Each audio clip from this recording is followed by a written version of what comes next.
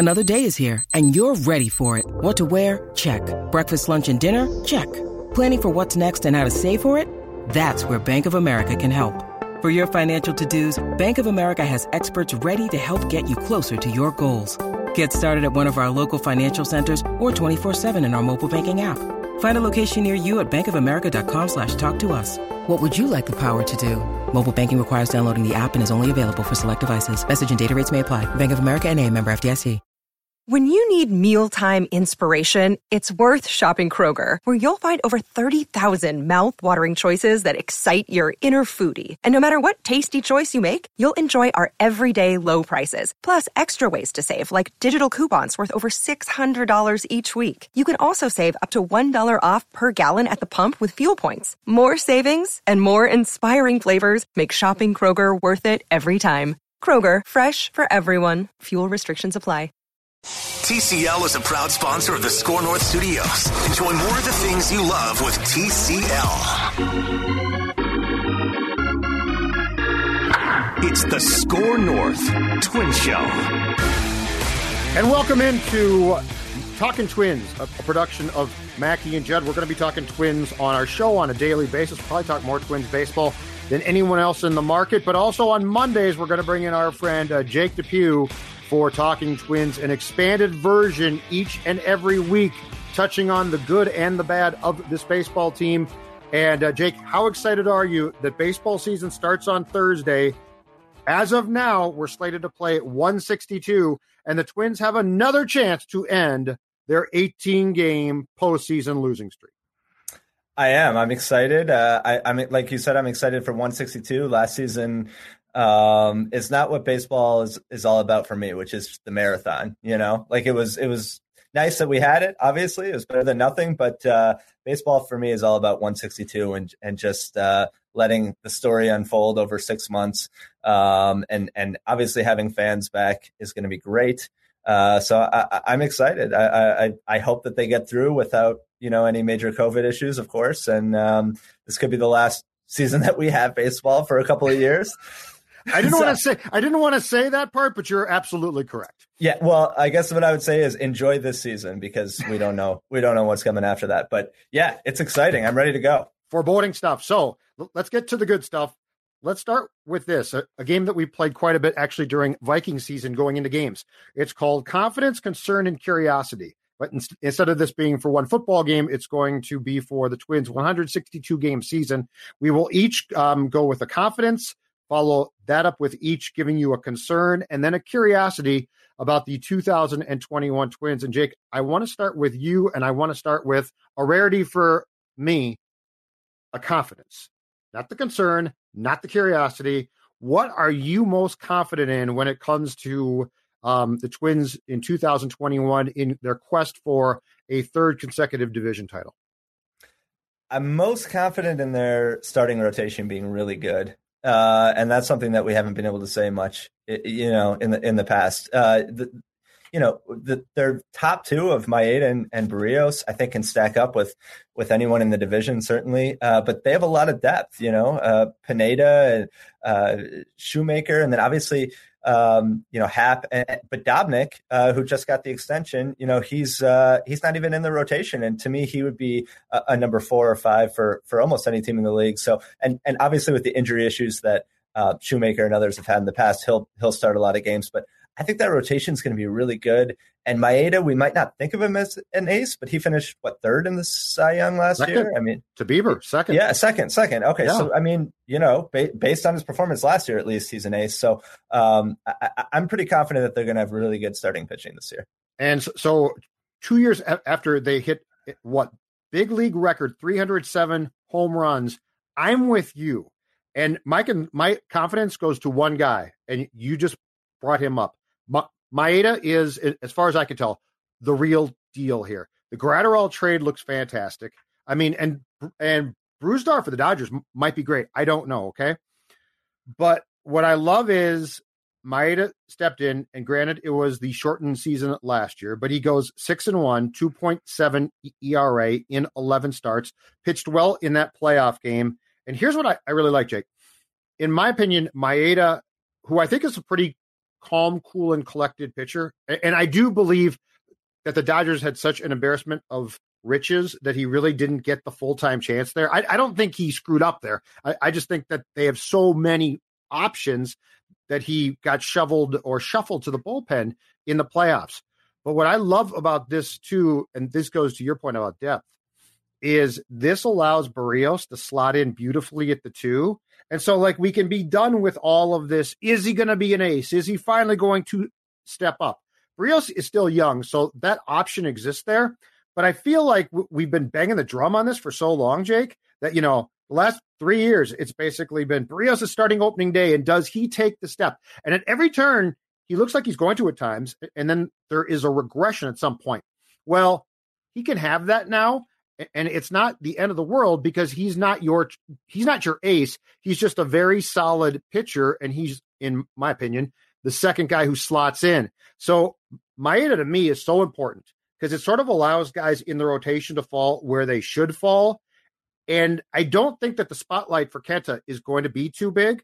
So they finally put themselves in a position where I think a lot of this rotation, and especially the top 3, Maeda, and then Berríos, and then Pineda, if they're healthy, it actually makes sense. And I don't think you're asking anybody then in that rotation to do too much.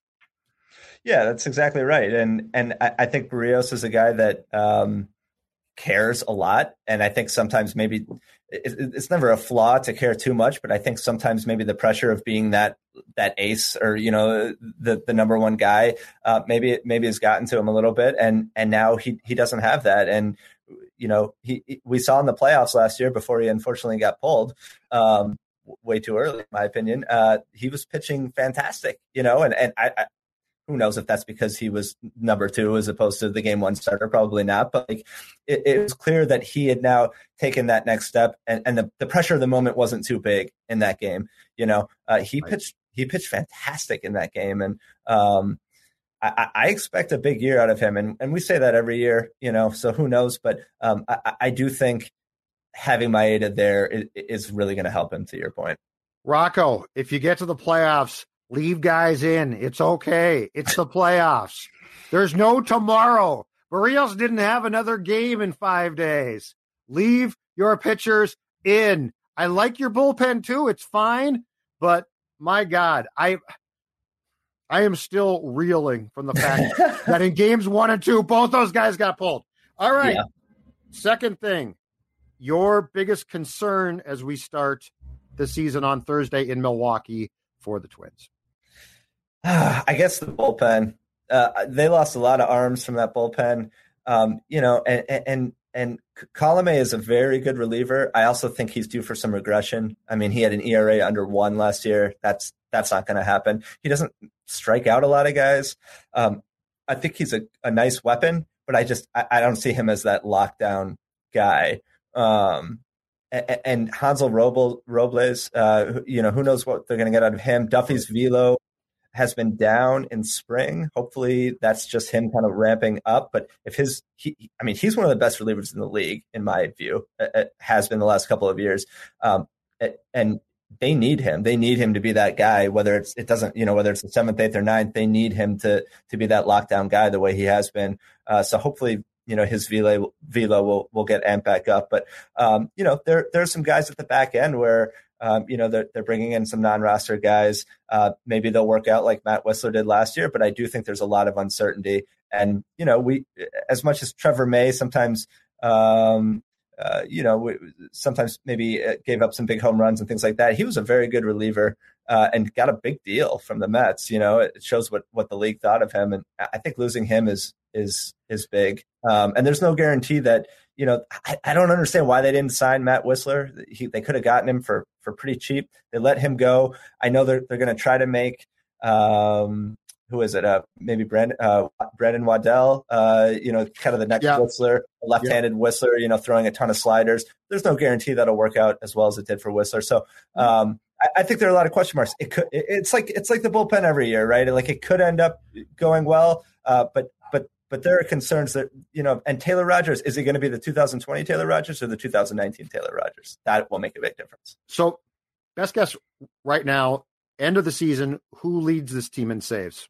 Because as much as the Twins say, we don't have I saw the quotes again today. We don't have a closer. We don't have a closer. Well, somebody's going to have to close at times. Who do you think is going to end up with the saves lead for this club? I mean, it's a three-way race, I would guess, between Colomé, Rogers, and Duffy. But if I have to pick one, I'll say Rogers. Because I do think. You think?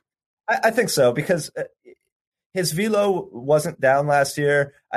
He was getting hit harder for sure, and his location was not where it was. But I do think he did get a little bit of bad luck as well.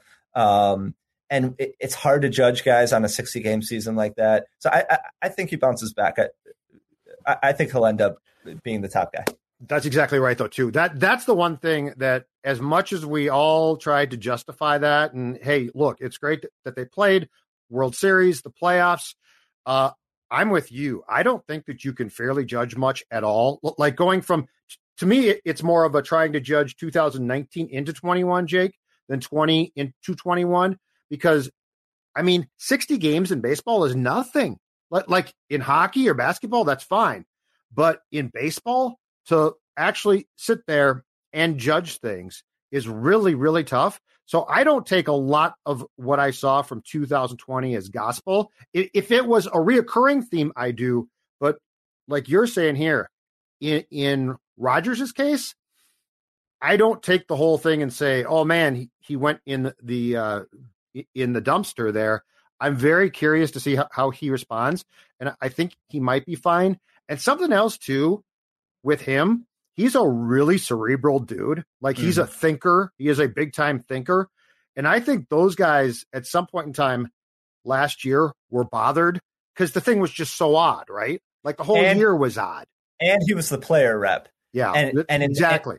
And in that year, in particular, being the player rep is a big deal. You know, there's a lot of stuff that he had to work out. And he talked about that. There was an article about that. I can't remember what publication, but where he basically talked about how it was wearing on him and it was a grind, because you're dealing with bubbles and all sorts of COVID-related issues that you would never normally have to deal with. And it was his first year as a player rep. So I wouldn't be surprised if it all affected him. My concern is this, and what I'm about to say is hashtag small sample size. It's spring training, but it's off the charts bad. Okay, Jake? Max Kepler, who did not have a hit for the entire month of March until Saturday against the Rays. He was 0 for 32. Now, I'm going to combine that a little bit with last year, not totally fair, 228, 9 home runs, 48 games. After in 2019, 252, more impressively, 36 home runs. I guess my question is this. Who is the real Kepler? And is it somewhere in between the guy that we saw in 2019 and the guy that we saw in 2020, now into spring training? I mean, 0 for 32 is impressively bad. I mean, he has looked like a good player. Where I find this a concern, but an interesting one is there are potentially options here too. Like if Max Kepler stinks, you're not completely stuck there. But it's a definite concern because I don't think we have an answer of who is the real Max Kepler at this point. And keep in mind too, there's no question the ball is going to be dead more. So those 36 home runs in a best case might translate to, let's say, 26 to 30 tops.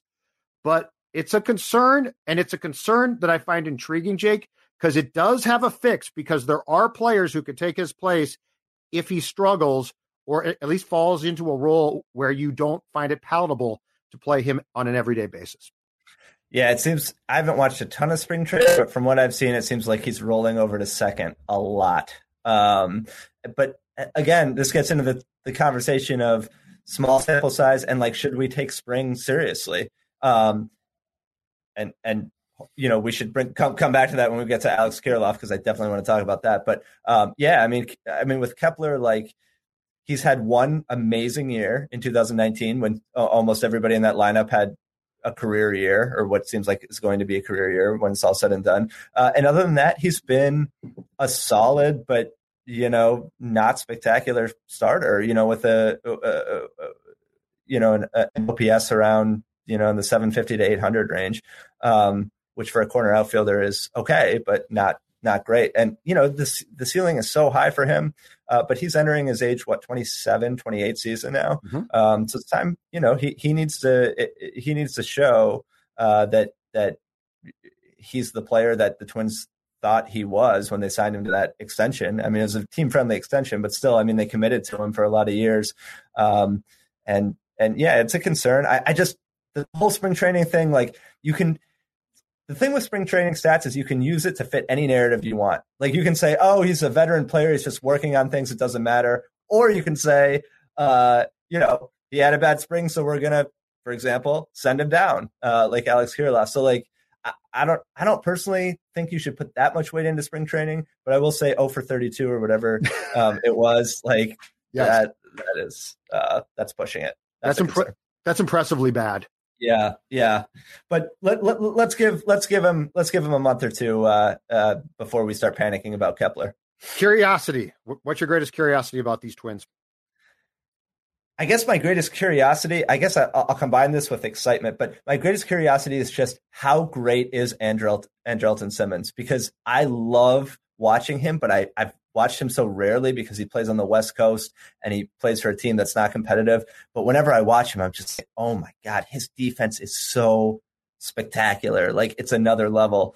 And so I'm just curious to see all those little plays that he makes, that don't necessarily show up on highlight reels, but just really smart little defensive plays. I'm curious just how good he really is. Because, I mean, I know he's elite, but I just can't wait to watch him. Like, that's, to me, the beauty of baseball is watching guys defensively every day, because you pick up on little things, little nuances that you don't see if you're just watching highlights or recaps.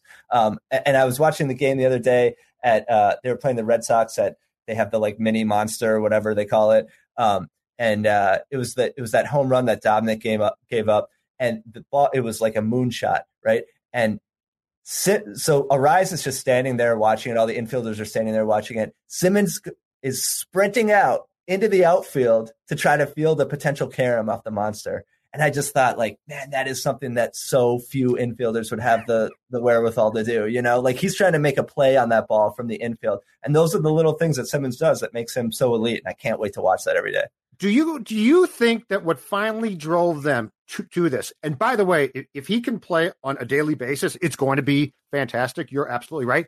Do you think what finally drove them to this was Polanco's misplay against the Astros in the playoff game? I mean, 2 years ago, these guys had Sano and Polanco on the left side of the infield and were asked continually about defense and basically said, no, don't worry about it. It's going to be fine. It's going to be fine. If they're healthy now, and I love this, the left side of your infield, Donaldson and Simmons, who are going to be, vacuum cleaners, absolute vacuum cleaners. And I just wonder what got the Twins finally to the point of saying, you know what? That defense is pretty damn important, as opposed to the, in my opinion, laissez-faire attitude that they really took 2 years ago to, it's a mistake, it's a mistake. I mean, I think the Polanco play was a culmination of a couple of years of pretty mediocre defense at short. I mean, he's a great hitter. He was the team MVP, in my opinion, in 2019. Just had an amazing year, started in the All-Star game at shortstop. But yeah, I mean, he was subpar, I think, defensively.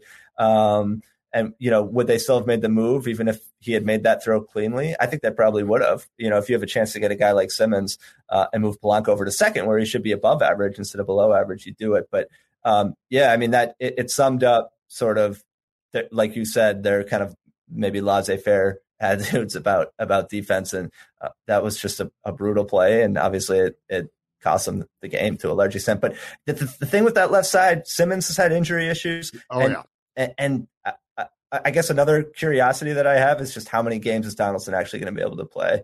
I think it's a major question mark going into 2021. Absolutely. Okay, so here's mine. And it goes to a player that you brought up earlier in Talking Twins, Alex Kirilloff. And my curiosity is, how long do they keep up the charade of rotation in left field? Because nobody won that job. When you tell me that your options are Rooker, who had a good spring, and I like him, okay? And if he won the job fair and square, opening day, left fielder, and he's going to play there for, a month or 2 months or something, I say, okay, cool. But the reality is Rooker, Garlick is still there, right? They've talked about Cave. They've talked about Arise. In other words, it is a rotation, and in Rocco speak, unless he knows and just is not telling, which is possible, we are going to see a rotation of players. So my curiosity is, how long are you going to leave Kirilloff down? And the other problem here, the problem is this, Jake. So Kirilloff didn't play a game last year until he got in for game 2 of the playoffs because there was no minor league season. The Saints AAA season now doesn't start till May 4th. And so he's going to stay back and I guess work in simulated games and things, but those aren't real games. So since nobody officially won this job and you're going to have this massive audition rotation in left field, my curiosity is, how long are we going to do this until you plug in the guy that you clearly want to play left? Is it going to be a month? Is it going to be 2? Are you going to allow him to get at bats in St. Paul? Because I'm not buying this whole thing about we got all these options in left. It's like a quarterback in football. If you got options, you don't have a starter. I think they'll wait until however many days it is until they can call him up where they get an extra year of control. Maybe they'll hold him down a few more days just for the PR. But I don't know. I know other people disagree with me. I think that was service time manipulation. I think it checks off all the boxes. You've got a top prospect who you envision being a part of your franchise for a long time. He's major league ready or just about major league ready. He's already played in a playoff game in this case. Yep. I'm sorry, but I don't buy a 4 for 33 spring or whatever. Like, that's a tiny sample size. He's ready. And there's precedent. There's precedent with this front office, as there is with basically every front office. They did this to Buxton in 2018. Mm-hmm. They didn't call him up in September so they could get an extra year of control. They said he wasn't healthy, but he had been playing every day at AAA for like 3 weeks prior to September 1st. Buxton was pissed about that, and I don't blame him at all. I would be pissed too. So we know that this front office is willing to manipulate service time, even though they deny it. It seems clear to me and to a lot of people that that's what that was with Buxton. I think that's the same situation with Kirilloff. Again, people disagree with me. That's fine. But I think we'll see him before the Saints ever play an official game in early May. The problem was Kirilloff didn't make it tough. Yeah, but hit 250, buddy.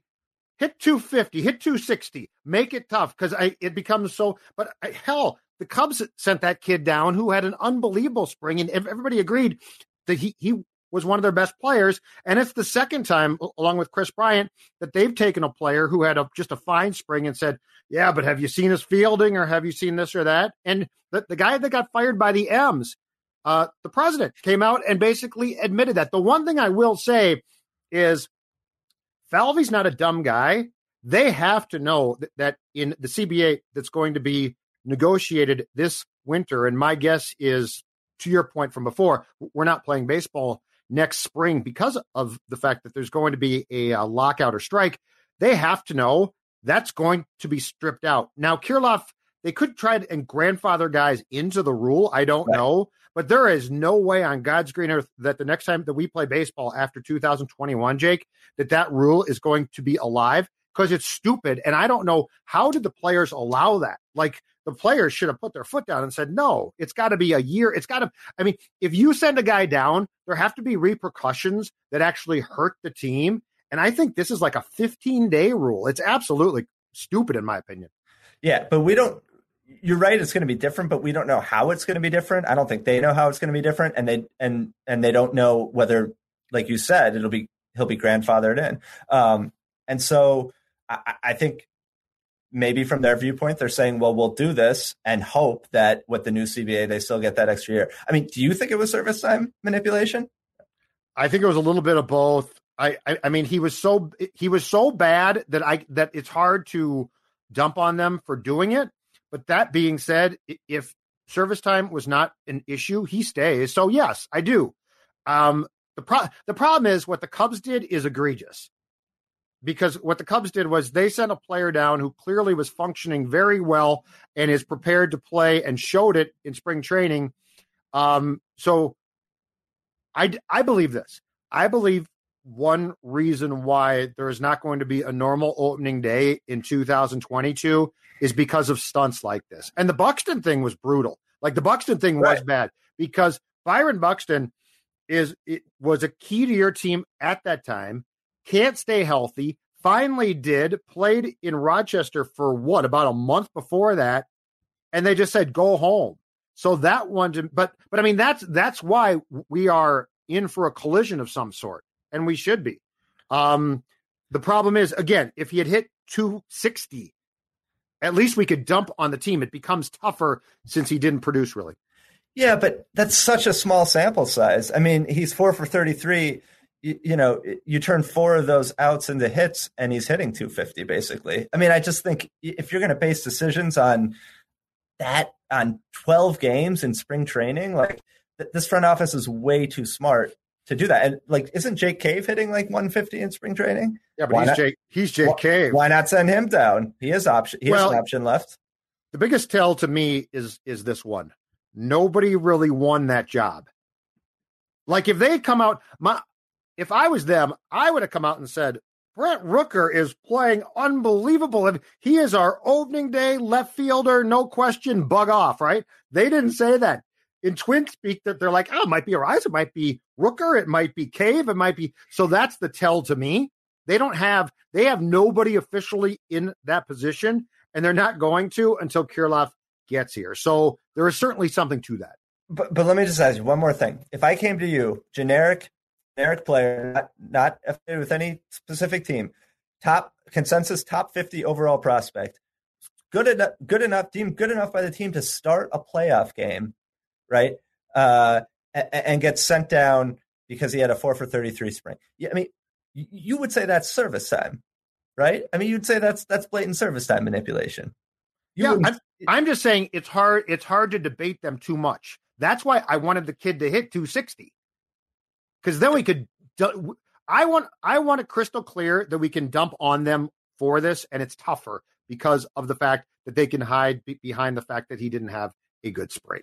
So what do you think they would have done if he had hit 300 with 5 bombs? I think they would have sent him down, and then we could have dumped on him. I want it so obvious that it's served up on a platter like a juicy fastball. That's what I wanted. All right, season prediction, sir. What is your prediction? Twins record this year? I will go with 89-73 and the second wild card spot. I think they're going to sneak into the playoffs. This feels like an 88-92 win team to me. I think the White Sox are going to win the division, but I think the Twins will get in as a wild card. I think they're a good team, and I think their ceiling is, in the 95 to 100 range. But I think there are question marks about the bullpen. There's question marks about Kepler and Kirilloff and all of these guys that we've been talking about. It doesn't feel like as sure a thing to me as last year. And last year was so weird, but like you felt so confident that they were either going to win the division or get in the playoffs even before expanded playoffs was announced. I don't have that same sense this year. I think they're going to be battling for a wild card and will eventually get it. The White Sox have had some bad luck so far. Yes. Which to me starts, and here's my problem personally. I've been high on the White Sox for 2 years now, and like the corner seems to be turned. And every time I get that confident about a team and things start to go wrong, injuries, and also this little factoid, and this hit me last night as I sat down to do these projections. You're relying on Lance Lynn. Lance Lynn pitched for the Rangers last year, okay? The Rangers basically were off the map. And Lance strikes me as a guy in life who likes it when his team stinks, because Lance's life becomes simpler. Lance can go out to the steakhouse and eat. Hey, you're Lance Lynn. You won, but your team stinks. Yeah, I'm Lance Lynn, kid. I think the Twins win the division, and I think they win 96 games. Wow. Optimistic, Judd. I am reversing course. You know why? Because here's my thing. I don't pick on the home teams. I pick on the teams that I get too confident in, And I'm convinced the White Sox, and plus this too, the La Russa thing, and we've talked about this a lot on Mackie and Judd, and Dex has talked about this as well. The La Russa thing, it's a real stretch, and I could see it blow. I mean, Tim Anderson, who I love. I love him. He's great. So I'm not blaming him here. But do you really think that he's going to spend an entire year with an old curmudgeonly La Russa and be like, Tony, I love playing? They're going to blow up there. And so I think that the Twins are going to take advantage. And look, you know what? The Rocco Baldelli Twins, I have no questions about this. They're a damn good regular season team. Now, if you want to talk about the playoffs, I'll sing a different tune there for you. But I think they're going to win 96 games. I think the White Sox are going to contend for a wild card. I don't know that they're going to make it. And I've just become convinced in the past week or so that my confidence in Chicago was too high. And we have seen the Twins have success now for 2 years. And I do like the starting staff. I'm with you. Like, I think the starting pitching's good. I think that there are certain guys like Garver who are going to come back and rebound. And if the left side of that infield can stay healthy, it's going to help the pitching. If Donaldson can stay on the field, he could have a phenomenal year at the plate. Optimistic Judd is right. 96 and 66. Wow. Dex, your thoughts? Dex, what do you think? I'm shocked. You saw my eyes get so wide. I could not believe it. I thought you were going to say 86 wins. No. 96 is a lot. Where I fall, I'm more bullish on the White Sox still.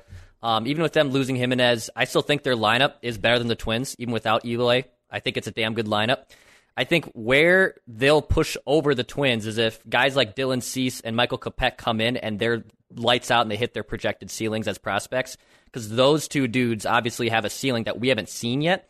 And if they become basically, because right now, I mean, they're competing as your fourth and fifth guys in that rotation, but if they elevate their game, I mean, now Dallas Keuchel turns into a 3 or 4, and you have someone like Kopech or Cease who has finally morphed into who they are. That's still a big if for them. I kind of have the Twins at about 90 wins, White Sox at 91. I think it's going to be a 1 or 2 game difference in who wins that division. I'm leaning on White Sox still, but I think those two pitchers, because if those horses get going, then I think the White Sox will run away with it. I don't disagree. I like that, but that's lots of ifs. And again, I'm going to go back to the La Russa thing. I think was a mistake. That was a huge mistake. If this was Hinch, I would pick the White Sox, I think. The White Sox epitomized the young, fun, aggressive, flip the bat, that mentality that's kind of taking over baseball, which is awesome. And I love that. They epitomize that more than almost any team in the league, other than maybe the Padres. Why would you sign Tony La Russa? He's as old school as it gets. Their owner still loves him. Yeah. He is trying to make up for firing Tony in 87 or something? Seriously, that's why. Nobody with that franchise, aside from the guy who owns it, wanted this. And I think it's a massive mistake. Tony also is not changing. He's not. You're not going to see. I've had to come to Jesus with the analytics department. Tony, he's going to be himself, and I think it's going to blow up. And I really believe that that's going to cost them games. And that's not even getting to the point where I really think he's going to have a difficult time identifying with his players. His players, Jake, you're exactly right, are really seem to be like a fun bunch of guys that get it. And I do think this. I think the regular season Twins with Rocco have proven to be a very steady club. Yeah. A very steady club. And in baseball, over 162 again, not 60, I think that becomes incredibly important to have that. Now, playoff-wise, I have no idea. But through the regular season, I think the Twins are in pretty good shape, provided, of course, guys don't start to fall left and right. That includes your third baseman, your shortstop, center fielder. It has a very 2012, I think it was 2012 Red Sox hired Bobby Valentine and lost 90-plus games. It feels like it could go in that direction where the entire clubhouse turns on the manager. So it's a concern. All right, next up, team most valuable player for the Minnesota Twins. I'm gonna be optimistic. I'll take a cue from Optimistic Judd and say Byron Buxton, because if he plays 130 games, he's basically a lock to be team MVP, because when he plays, he's one of the best players in the game. So I'll say that he doesn't get unlucky with getting hit in the head or getting fouling a ball off his foot.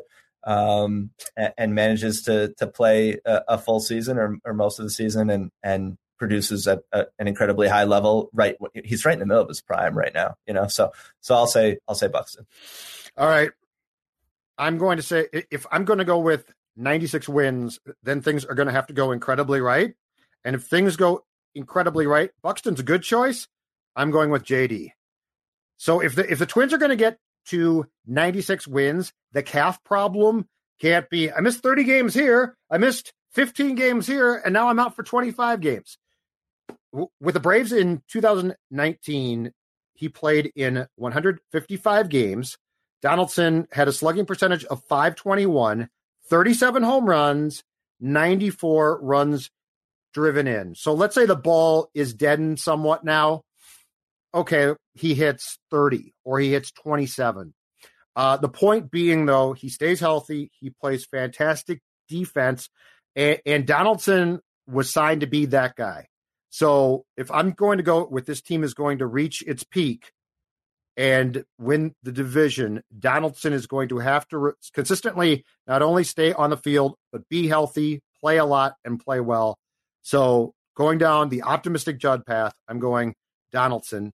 Team MVP. Declan, who would your choice be for the Twins MVP? Yeah, I'm also with you. I'll go JD.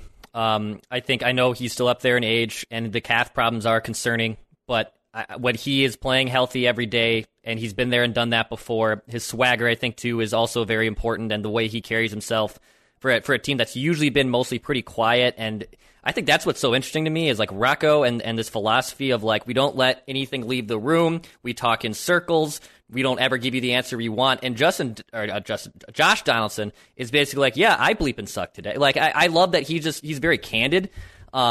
And the way he even just talks about hitting and all this stuff and his approach off the field, I think that's important. But when he is healthy, I mean, he's been arguably a top 5 player in baseball. It's just, yes, those calf problems are concerning, but I think at the end of the day, he makes the biggest difference in the terms of winning an MVP. Best pitcher, Jake Depew, you start. I'm going to have to go Maeda. What I saw last year was unbelievably impressive. He's finally got, a firm rotation spot. He never had that in LA. He was always sort of kind of a tweener. I think he's figured some things out. I think he's comfortable in Minnesota. And I know it was a small sample size last year, but man, he looks so good. And to me, there's not a better pitcher on the staff. So I'll go Maeda. Jex? I'll go a little bit out of left field here, and I'm going to say that I kind of like. I was digging what Jake was saying about Taylor Rogers, and I think Taylor Rogers really bounces back and becomes that fireman he was in 2019. Yeah, last year there was unlucky situations. I think he swings back in and becomes basically. I mean, how they morph those 3 dudes in Duffy and Taylor Rogers and Colomé, I think those are going to be their 3 firefighters, but how they use them situationally is going to be interesting how it plays out. But I think Taylor Rogers is going to be the best of those bunch, and therefore all these relievers, like the Josh Haders of the world, there's no longer like the closer is dying in baseball. It's a lot of the many things that's dying in baseball, but it is going away, and I think that Taylor the game is dying. The game is dying. We won't talk about but that. We won't. No saves. But I think the way they're going to use Rogers is going to be in extreme high leverage situations, and maybe in areas too where he maybe starts with a runner on first or second, or with 1 out an inning, and he might still come back out there for the 7th or 8th. So I'm going to go with Taylor Rogers. I so badly, for like the 3rd consecutive year, want to say Jose Barrios. Like, it's on the tip of my tongue because for how long? Because, I mean, when that guy is on, he is lights out. He's unbelievable. He's so good. And then you always go through that spurt in September. Is that right? Like, is it August? Yes, August. I think. August 1st hits, and it's like, what happened? Jake's right. Maeda. The thing I loved about him in the, I believe it was 11 starts that he made last year, was the poise. Mm-hmm. Like, the poise is real. I mean, that's not a small sample size conversation. That's just who he is. And I feel like his heart is just like, his heartbeat is just even the entire time. And I love that. With Berríos, things get to him. With Maeda, they don't seem to. And I don't think that that's going to change if he makes 11 starts or 25 starts or something. So anyway, I think Jake's right. And I do think that if Maeda can pitch over the course of a full season like he did last year, it helps Berríos a lot, which is a great thing. So I'm with you, Jake. Kenta Maeda. All right, last thing. Breakout player. Jake Depew.